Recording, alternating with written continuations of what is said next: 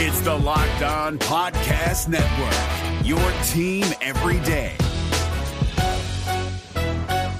This Locked On Podcast is brought to you by Home Chef. Now that the novelty of the new year has dwindled down, how are your resolutions coming? One of mine was to order less takeout, cook more at home, but I'll be honest, I haven't been consistent. That is until I found Home Chef. Home Chef provides fresh ingredients and chef-designed recipes conveniently delivered to your doorstep to simplify the cooking experience and without robbing you of the joy of putting a dish together yourself. I'm pescatarian and they cater to a variety of dietary needs. I had this super refreshing ginger sesame salmon, a beautiful trout dish, and a super comforting shrimp and vegetable orzo dish, all of which took me less than 30 minutes to put together. For a limited time right now, Home Chef is offering all of our listeners 18 free meals plus free shipping on your first box and free dessert for life at homechef.com/lockedon. That's homechef.com/lockedon for 18 free meals and free dessert for life. Homechef.com/lockedon. Must be an active subscriber to receive free dessert. Jackson Gatlin here, host of the Monday edition Locked On NBA podcast. Every Monday, I cover the three biggest stories in the NBA with the local experts from Locked On. It's an awesome recap of the weekend of the NBA and a look at what's ahead. Mark your calendars on Monday to join me for Locked On NBA podcast, available on YouTube and wherever you get your podcasts.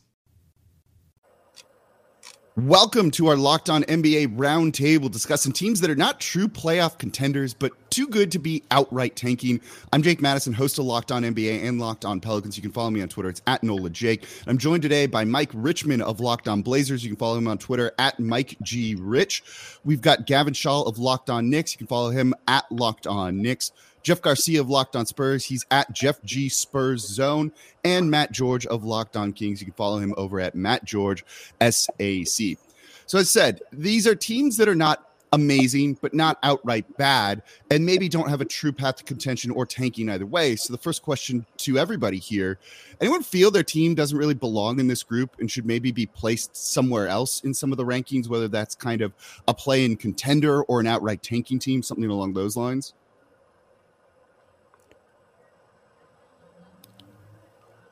Mike, I see you bopping your head there. So do you think that's where the Blazers should be? Yeah, I mean, they're as no man's land as a no man's land team could be, right? Like they tried to get bad and like truly tank over the last, 2 weeks leading up to the trade deadline. They intentionally got worse, and now they've won 4 of 5, which for them is like a hell of a run. So yeah, they're stuck. They're truly stuck in no man's land where I think they would like to be worse than they are right now. They've got a clear path back to being decent, but beyond decent would be a stretch. Would be very, very rosy outlook here in the Rose City.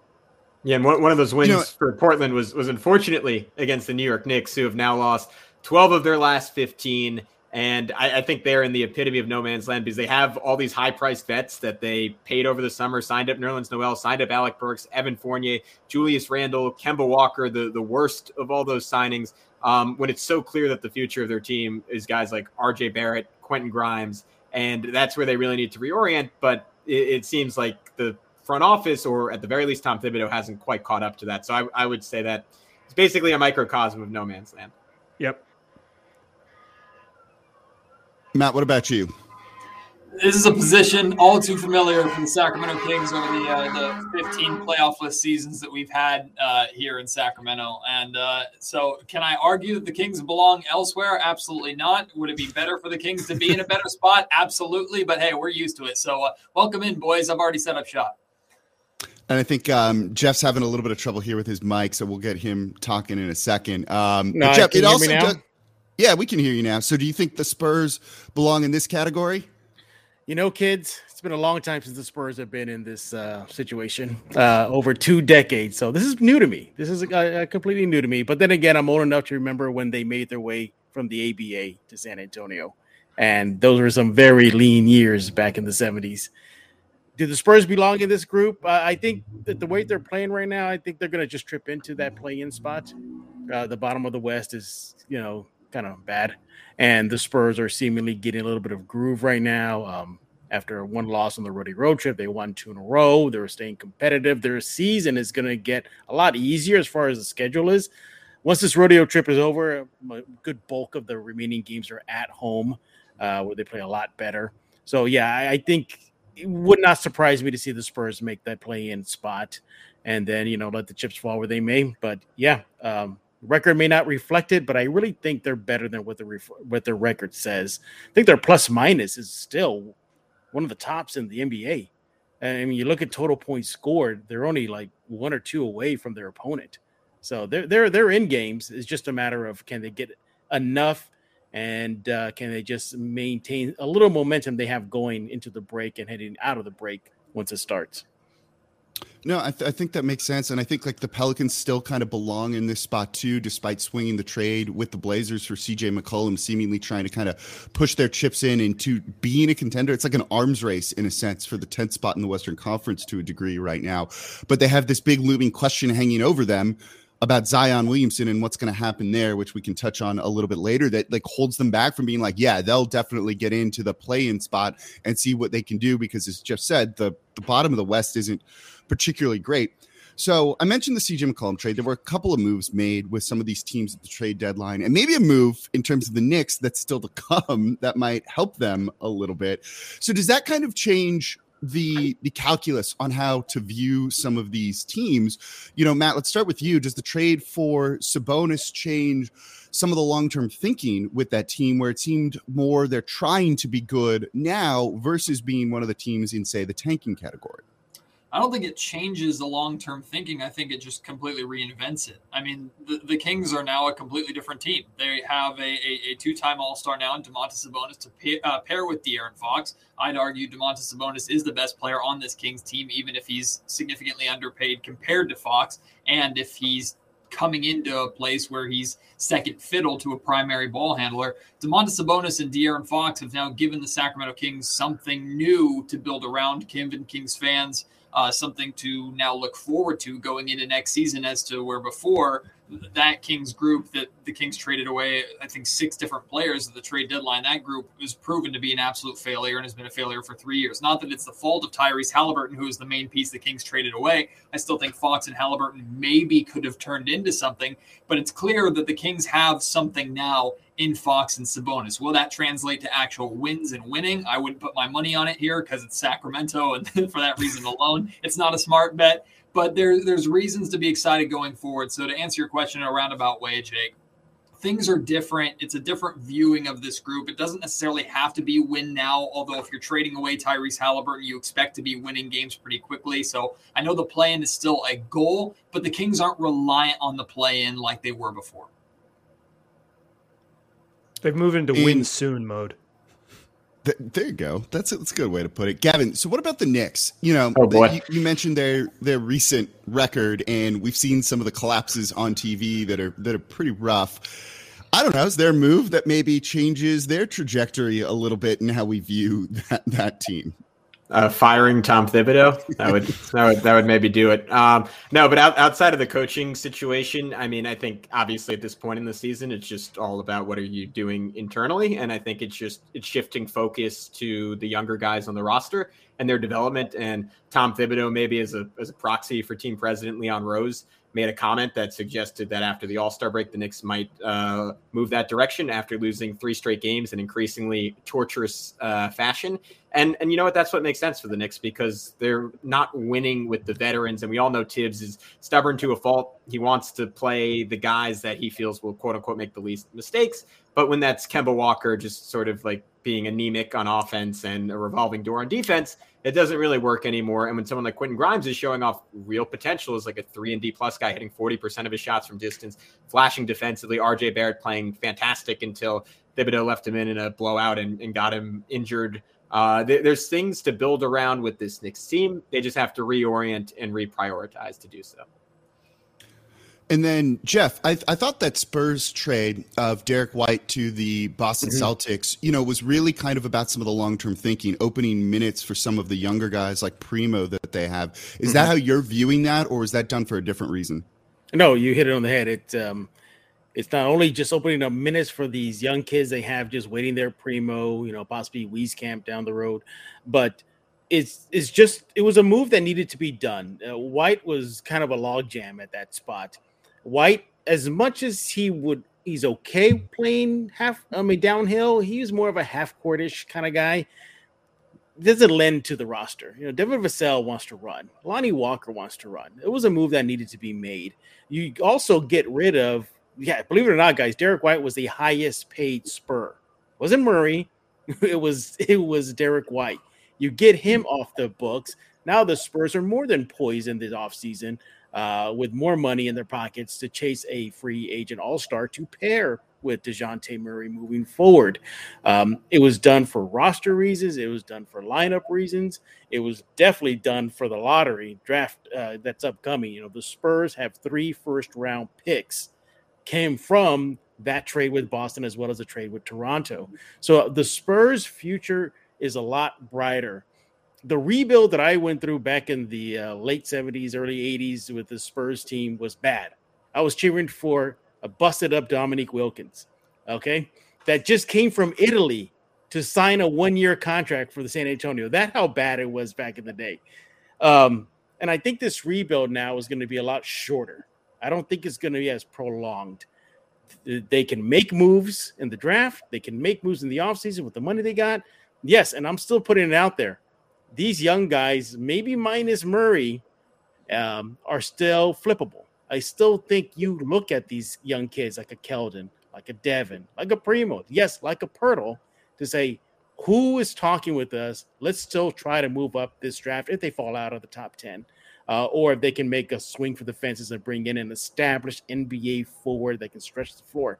That's all the Spurs need. They're that one player away, and I really believe it's a stretch four and a quality all-star stretch four that they need to get in camp ASAP. No, that makes sense with the young guy development. And then, Mike, you kind of mentioned it, right? Like the Blazers are trading some pieces away, trying to kind of retool a little bit, but they're winning games right now.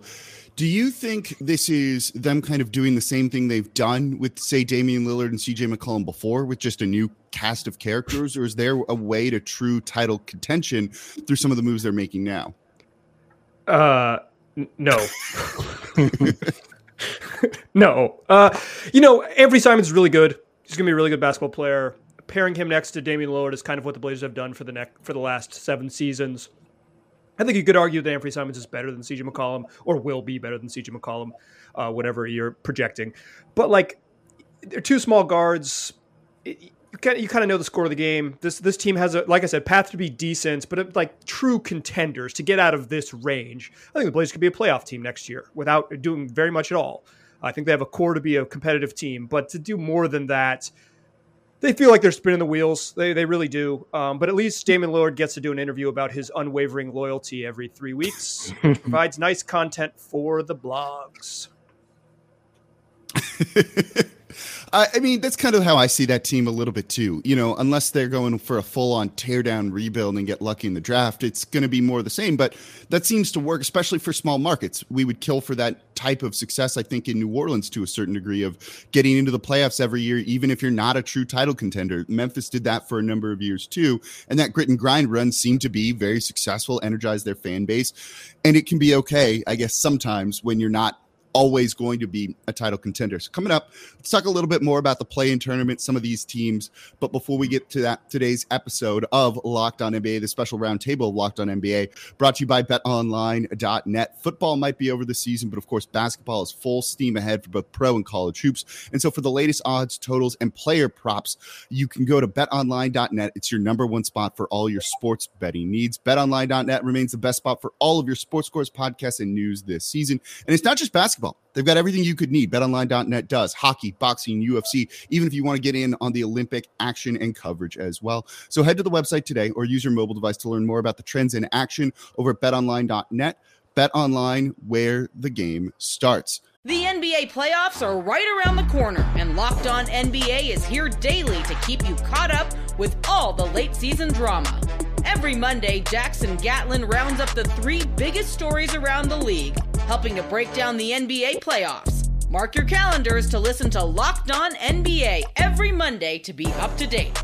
Locked On NBA, available on YouTube and wherever you get podcasts. Part of the Locked On Podcast Network, your team every day. All right, it's our Locked On NBA roundtable discussing teams kind of in no man's land, trying to get into the play-in tournament. So let me pose this question to the group here. Of all of the teams we've mentioned and where they are in the standings right now, not selecting the team that you cover, who's the team you think is closest to getting into the play-in tournament? Jeff, we could start with you. You're gonna have to help me out here, Locked On Blazers. But where y'all stand right now? The Blazers are in 10th. They're 2 games ahead of the Pelicans and the Spurs.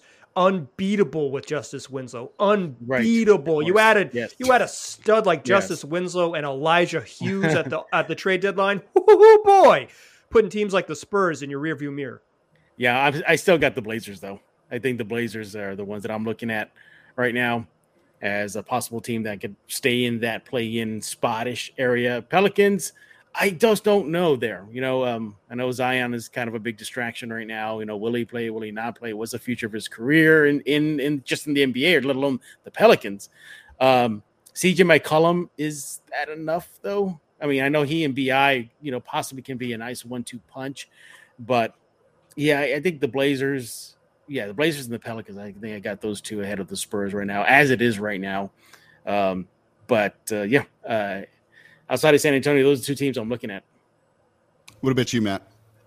Yeah, looking at, to me, it's the New Orleans Pelicans, just with the amount of talent that's on that roster. And I think, not that this was the direct reason for the Kings finally pulling the trigger of moving Tyrese and the Pacers deal, but I think the Pelicans landing CJ McCollum only a few hours earlier maybe had a slight effect, especially if the Kings do still have a goal of the play-in. So just looking at talented rosters out of the group, I think the Pelicans and Kings are the most talented just with the names that they have. That doesn't necessarily mean anything for either team. But if I were to pick, even if I could pick the Kings, I'd still pick the Pelicans at this point.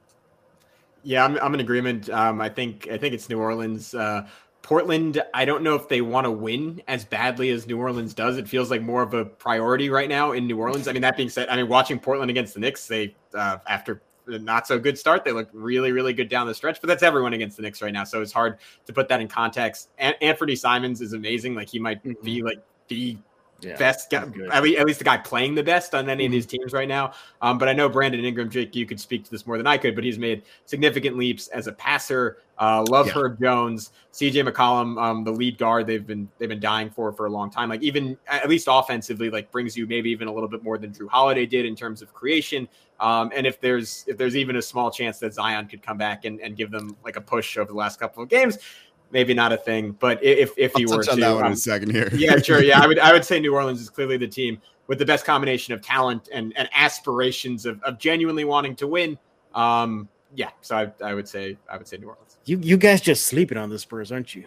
You're just sleeping on them. Yeah, I love you, Jeff. I have no belief in that team whatsoever. Other than Greg Popovich is still their coach. Wow. When you not were even saying all-star DeJounte Murray. Okay, all right, I see how it is. That was like pretty emphatic right there.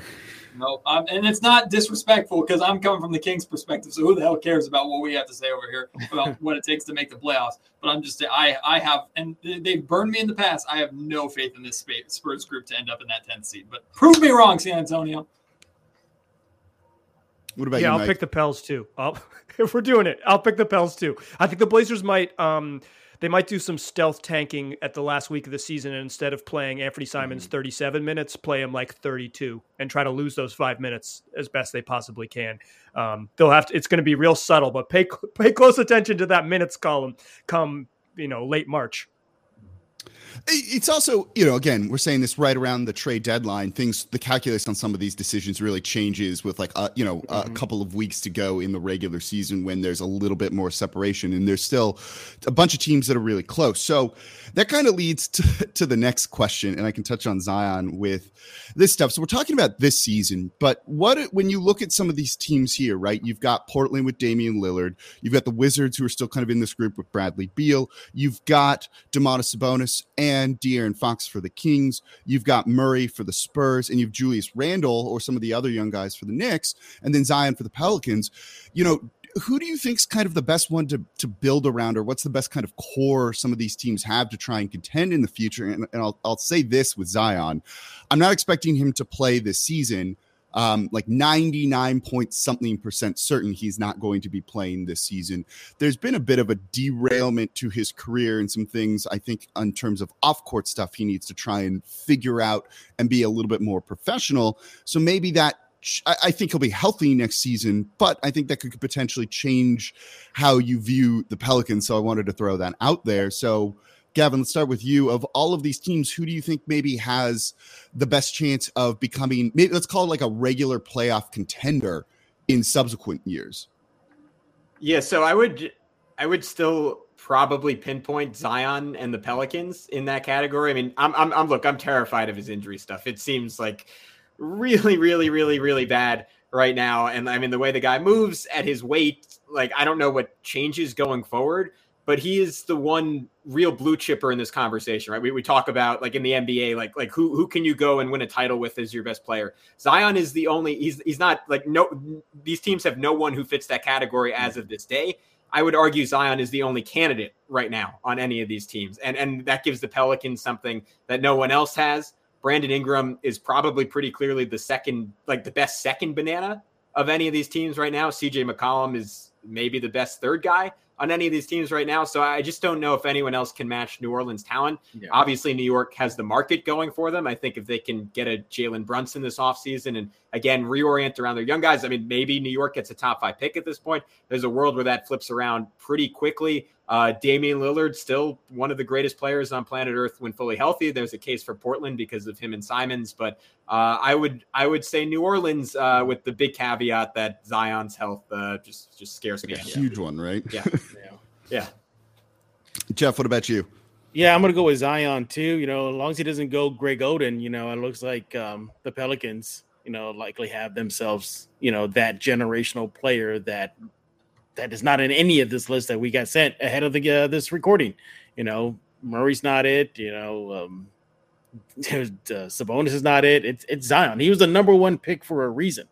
So generational player, if he get healthy, yeah, I mean, that's definitely the guy you want to build around. I think the other guys, you know, they're good second, third options. You know, maybe Damian just maybe still hanging on. You know, Portland can build something around him, but no, it's clearly Zion if he just get his health in check and plow ahead. Matt? Yeah, I don't know how much I'm on the Zion belief train. I like Brandon Ingram. Get him, Matt. A lot more in general. I like the New Orleans Pelicans. Is the reason why I picked them for the last question. But I also, like, if I'm picking a guy out of the group that I can have right now, it's Damian Lillard, and it's not a difficult decision. His age doesn't scare me. Damian Lillard's been there before. He's done it. He's walked the walk, talked the talk, even though he hasn't won a championship. Like, Dame is Dame. I'm not going to pick the Sacramento Kings, but if I can make a defense for the Kings in their core, number one, if you're trading away Tyrese Halliburton to bring in Sabonis, you damn well better be a playoff team in the next couple of years, or you're watching Sabonis walk, and then you have to stare at the Pacers having Tyrese while you're sitting there twiddling your thumbs. But I will say, too, a lot of the national media has been focusing on the numbers that Tyrese has been putting out there, and rightfully so. Tyrese is, in my opinion, going to be a star in Indiana, and it sucks to see him go. But De'Aaron Fox is playing so much better basketball since Tyrese was traded away. He fits well with Sabonis right now. He's averaging close to 28 points a game since that trade happened on 50, 40, 80 shooting splits. He looks a lot more comfortable. And De'Aaron's had a down year for sure, but people were gushing about him last year. And I think De'Aaron can return to that now, paired with an all-star big that he has never had before in his career. So don't sleep too heavily on the Kings, but of course everybody sleeps on the Kings, and rightfully so. But when I hear build around, you know, and I like Dame, don't get me wrong, Dame is great, good player, but at 31 years old, you know, he's already entering the prime. You know, how much more does he have? You know, versus Zion, who's what, help me out here, what, 21?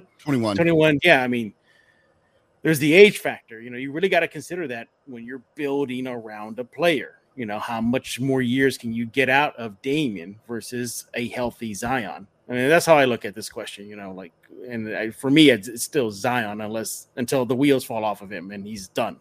You know, when I see that, you know, then I can say, okay, no, to hell with him. You ain't building around him at all. But if there's still a shot, and I know you're hoping for that shot still, Jake, for him to come back. Yeah, I mean, that's, again, a generational player. I think, at least on this list, that's what I see.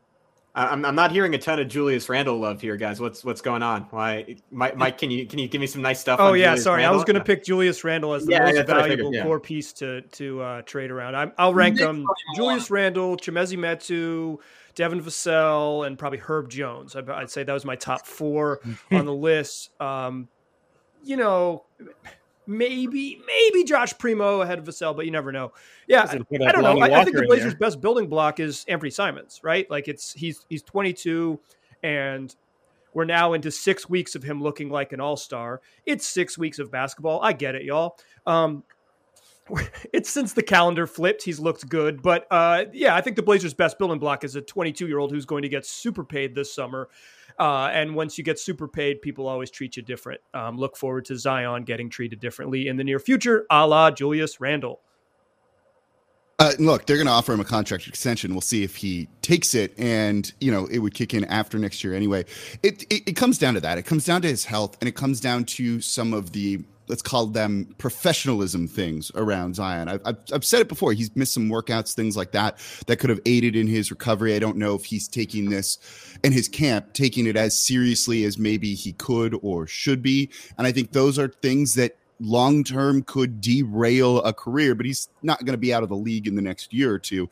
And as Gavin said, he's probably, of all of the kind of young guys in here, the best blue chip prospect that has the most potential. And I think you kind of bank on that long-term. And if I were a GM, I'd probably, of all of the players on all of these teams, be taking him number 1 overall. He's freaky deaky Shaq. I mean, he's freaky deaky Shaq. Like as good as all the other players are, none of them are like potentially the most dominant offensive force in the league. As much as I like Chimezie Metu. Hey, he was a former Spur, so I'm all down with Metu, man. But got to get him on the court.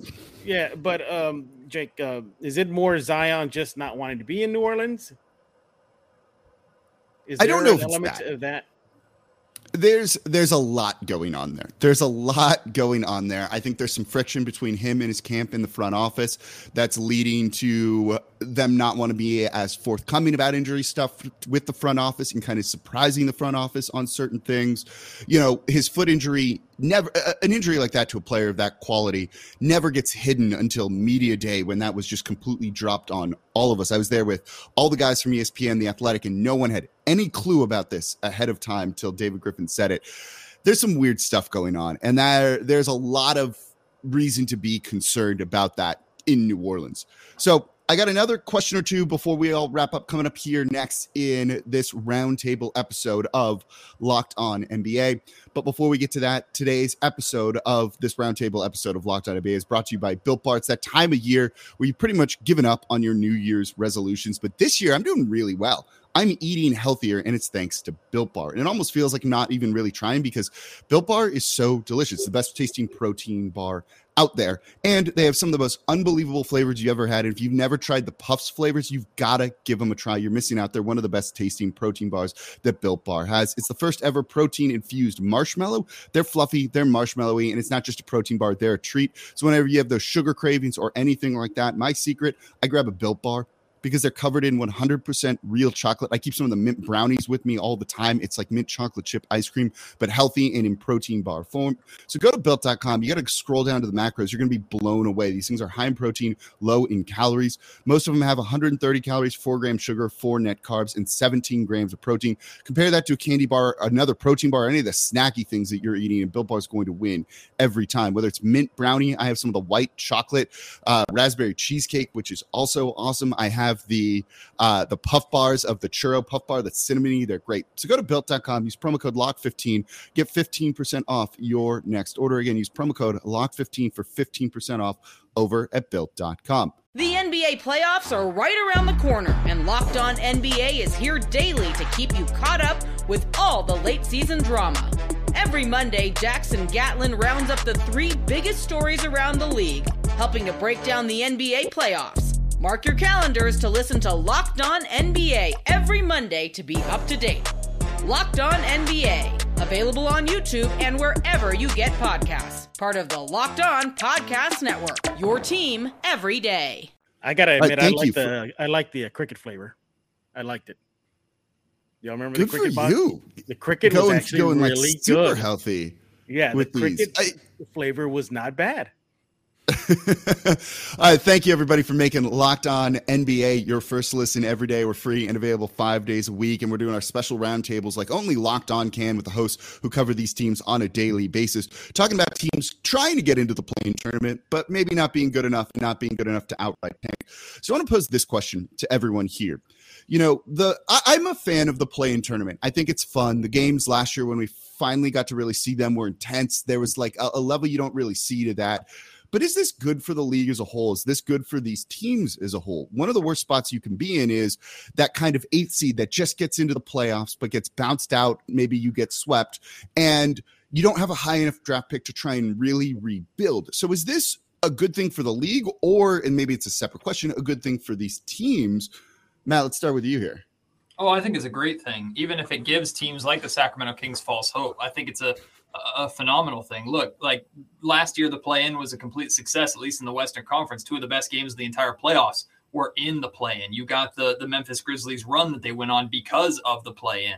I completely stand by the play-in. Plus, it keeps teams that maybe are looking at tanking earlier on in the season. It keeps them a little more involved, even if it ends up putting your team in a worse spot going for the play-in and missing out. Like the play-in is just a sexy way of dressing up NBA purgatory. If you make the play-in, if you make the 10th seed and then lose your first game, you're in the same terrible spot where you probably don't have a top 10 pick, but at least you got to play one extra game that felt meaningful, and that matters a little bit more for a fan base, maybe. I don't know. So I prefer that alternative to where the Kings have been before the play-in, which is sitting at home on your couch after 82 games watching, still with a terrible draft pick. So I'm all for it. Yeah, I mean, it gives you some of that March Madness energy, right? I mean, we got, I felt like we had Davidson, Steph Curry last year when he was on this undermanned Golden State team going up against LeBron, going up against Anthony Davis, and he almost willed them to victory. And then you saw like the payoff of that 2 nights later. He was exhausted, and this young Memphis team said, all right, let's run them. This team that's dominated the league over the last decade, it was all of a sudden out in a flash. And I mean, to Matt's point, like it doesn't really make a difference for the teams that lose. Like you were going to be the 9-10 seed with no excitement, and now you get this moment in the sun, like this thrilling game. And this year, like I'm excited to see Brooklyn potentially in that situation. Like, and I would love like Brooklyn getting pushed to the edge. The issue is like there's not. I don't know if the Eastern Conference is going to necessarily provide that type of challenge, but I don't know if they end up having to play like a Toronto or an Atlanta, or even, I mean, Charlotte's had their moments this year. Like that could lead to like a career defining moment for LaMelo Ball or Trae Young. Like there's a cool opportunity for guys to sort of cement their legacy, not cement their legacies, but add to their legacies on a 1-game basis. And at the very least, create some discussion, create some excitement. So I think it's a fantastic thing for the NBA. Yeah, I really believe this is the year we're really going to see the play-in tournament like step it up a notch. Because of the teams that could possibly fall in that position. You mentioned the Nets. You know, imagine they get bounced in a play-in game. I mean, you can't tell me that's not going to be a storyline right there. That'd be awesome. I'm right there with you, man. I'm crossing my fingers too. But no, I think it's actually good for the league, and it's good for teams specific. Teams that are young, like San Antonio, they desperately need any type of pressure cooker experience. And it'll be good for them if they do make it. They were close a few years ago at the bubble. They missed it. They made it last time it was done. You know, really relied on DeMar DeRozan and Rudy Gay to at least get them to try to get the win. Now this young core for San Antonio is really going to take advantage of it, be in the forefront of trying to get past that game into the playoffs. DeJounte Murray, Devin Vassell, they made it very, very clear at Chicago. They said they do not want to make the play-in. They want to make the playoffs. So if they're keeping that mindset, then they know how valuable to get into the playoffs to make the playoff. The play-in to make the playoffs is good for them. But good for the league. Gets more views on the TV. Gets more content for all of us at the Locked On NBA Network. So all in all, it's just really, really, really good for everybody. But no problems at all. As a matter of fact, too, on the side, I cover the NBA 2K League. And it was actually the NBA 2K League that was the property that belongs to the NBA that started the play-in concept. And that's where the NBA started seeing the success at that level. I know, I get it. It's a video game. I get it. But it's how amped the competition got. And it's a good thing. Trust me. I've experienced it. I've seen it on 2 platforms, the hard court hard court and a virtual hardwood, and it works. Good. It's good. It's a good thing. Mike, what you think?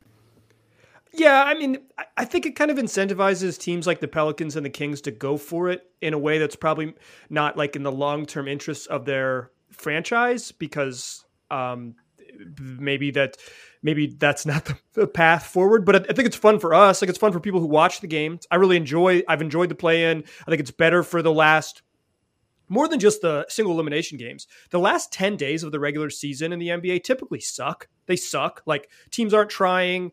You have no way to gauge if the good teams are good or not, or if the bad teams are like where they are.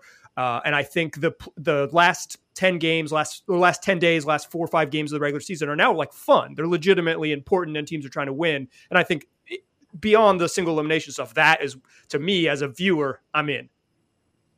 Yeah, I think it creates more engagement for fans, right? Instead of your team, as you mentioned, Mike, maybe stealth tanking and playing and resting some guys over the course of the final 2 weeks of the season, there's games that are meaningful. They're playing guys. Fans are kind of getting their money's worth. There's reasons to show up and go to these arenas instead of just staying home or to watch it on TV if you have a setup where you're capable of doing that. So I think that long term is really good for the league. It might create some long-term issues for some teams who maybe should be tanking and trying to get a top 4 pick instead of, just trying to get in and then landing in the 10th spot. But I think the league wants to disincentivize tanking, and you're really seeing that happen with all of these teams, and why you saw an arms race. You saw big trades that were designed around teams trying to get better to chase the 10th seed, not necessarily any higher than that, but just simply the 10th spot.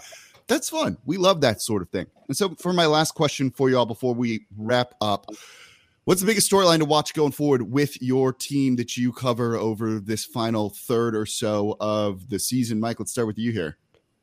It's Anthony Simon's growth and the Blazers' opportunity to get 2 lottery picks. They have a lottery protected pick that they owe to Chicago. If they hold on to that, if they miss the playoffs and hold on to that, they could end up with a nice pick.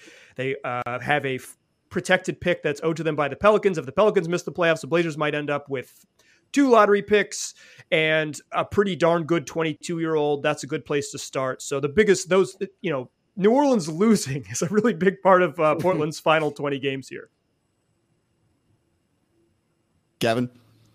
I think it's finding a direction. As I mentioned before, it's Tom Thibodeau, or if he gets fired, whoever temporarily replaces him, deciding to prioritize the youth on the Knicks, and in turn the development of RJ Barrett, who got off to a pretty horrific start this year, was dealing with some stomach issues, and then really turned it on for like a 4 or 5 game stretch. I think he had more 30-point games in 2022 than he did in like the previous 157 or so games he had played in his career. So he's someone who was making somewhat of a leap before our eyes. There are still some inconsistencies there. He still has a lot of trouble finishing around the rim. The 3-point shot comes and goes, but he is someone who is hitting a new level. And the Knicks, they desperately need that central piece to build around. I don't know if RJ will be that, but the Knicks need to find out approximately what his ceiling could potentially be, or at least what sort of developmental trajectory he is on. I think that is very doable. They just have to make him the priority. Jeff, what about you? Yeah, I think the Spurs' chase for the play-in playoff spot obviously is one of the bigger storylines. And once the season resumes, the continued development of DeJounte Murray, can he turn into just being a good player into maybe possibly, a player the Spurs can build around? Maybe they don't have to look for that next guy. Maybe it's already sitting there. Also, too, I think this is not getting enough coverage, and it's probably he likes it that way. And that is Greg Popovich. 3 more wins. That's all he needs. 3 more wins to becoming the all-time NBA winningest regular season coach. That was a mouthful. DeJounte Murray said at NBA All-Star 2022 Media Day that they are gunning for it. They want to get it for him. And I think, 3 more wins, they should be able to get that. I just think jinx the Spurs probably right now by saying that.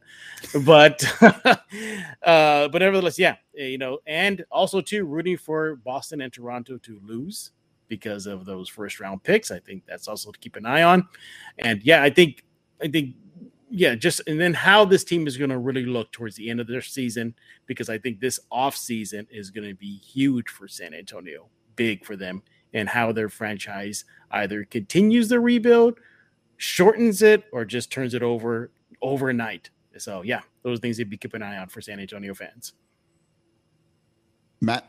Yeah, for the Kings, it's as simple as De'Aaron Fox and Domantas Sabonis. How does that pair continue to look together? Can you go into the offseason with confidence that pair, with a couple more additions or subtractions or tweaks during the offseason, can turn into a team that you can confidently say belong in the playoff, not the play-in, the playoff conversation next season? If you can't say that with confidence heading into this offseason, then already you're looking at the trading away of Tyrese Halliburton as a mistake. So it's Fox and Sabonis and them getting comfortable together. For the Pelicans, it's can CJ McCollum and Brandon Ingram find the right equilibrium in terms of kind of you go, I go on offense, and then finding the right kind of rotation that also gives a little bit of defense, because that's been a bit of a struggle. And then, of course, the overarching concerns around Zion Williamson with this Pelicans team, which is like the larger issue this season and beyond. So that's going to do it for this Locked On NBA Roundtable. Thank you all very much for tuning in, and thank you for making Locked On NBA your first listen every day. That's Mike Richmond of Locked On Blazers at Mike G. Rich. We got Gavin Shaw of Locked On Knicks at Locked On Knicks. Jeff Garcia, it's at Jeff G. Spurs Zone of Locked On Spurs, and Matt George of Locked On Kings at Matt George SAC. And I'm Jake Madison of Locked On Pelicans at Nola Jake on Twitter. Thank you all for listening, and enjoy the rest of the week. Hey, Prime members, you can listen to this Locked On podcast ad-free on Amazon Music. Download the Amazon Music app today.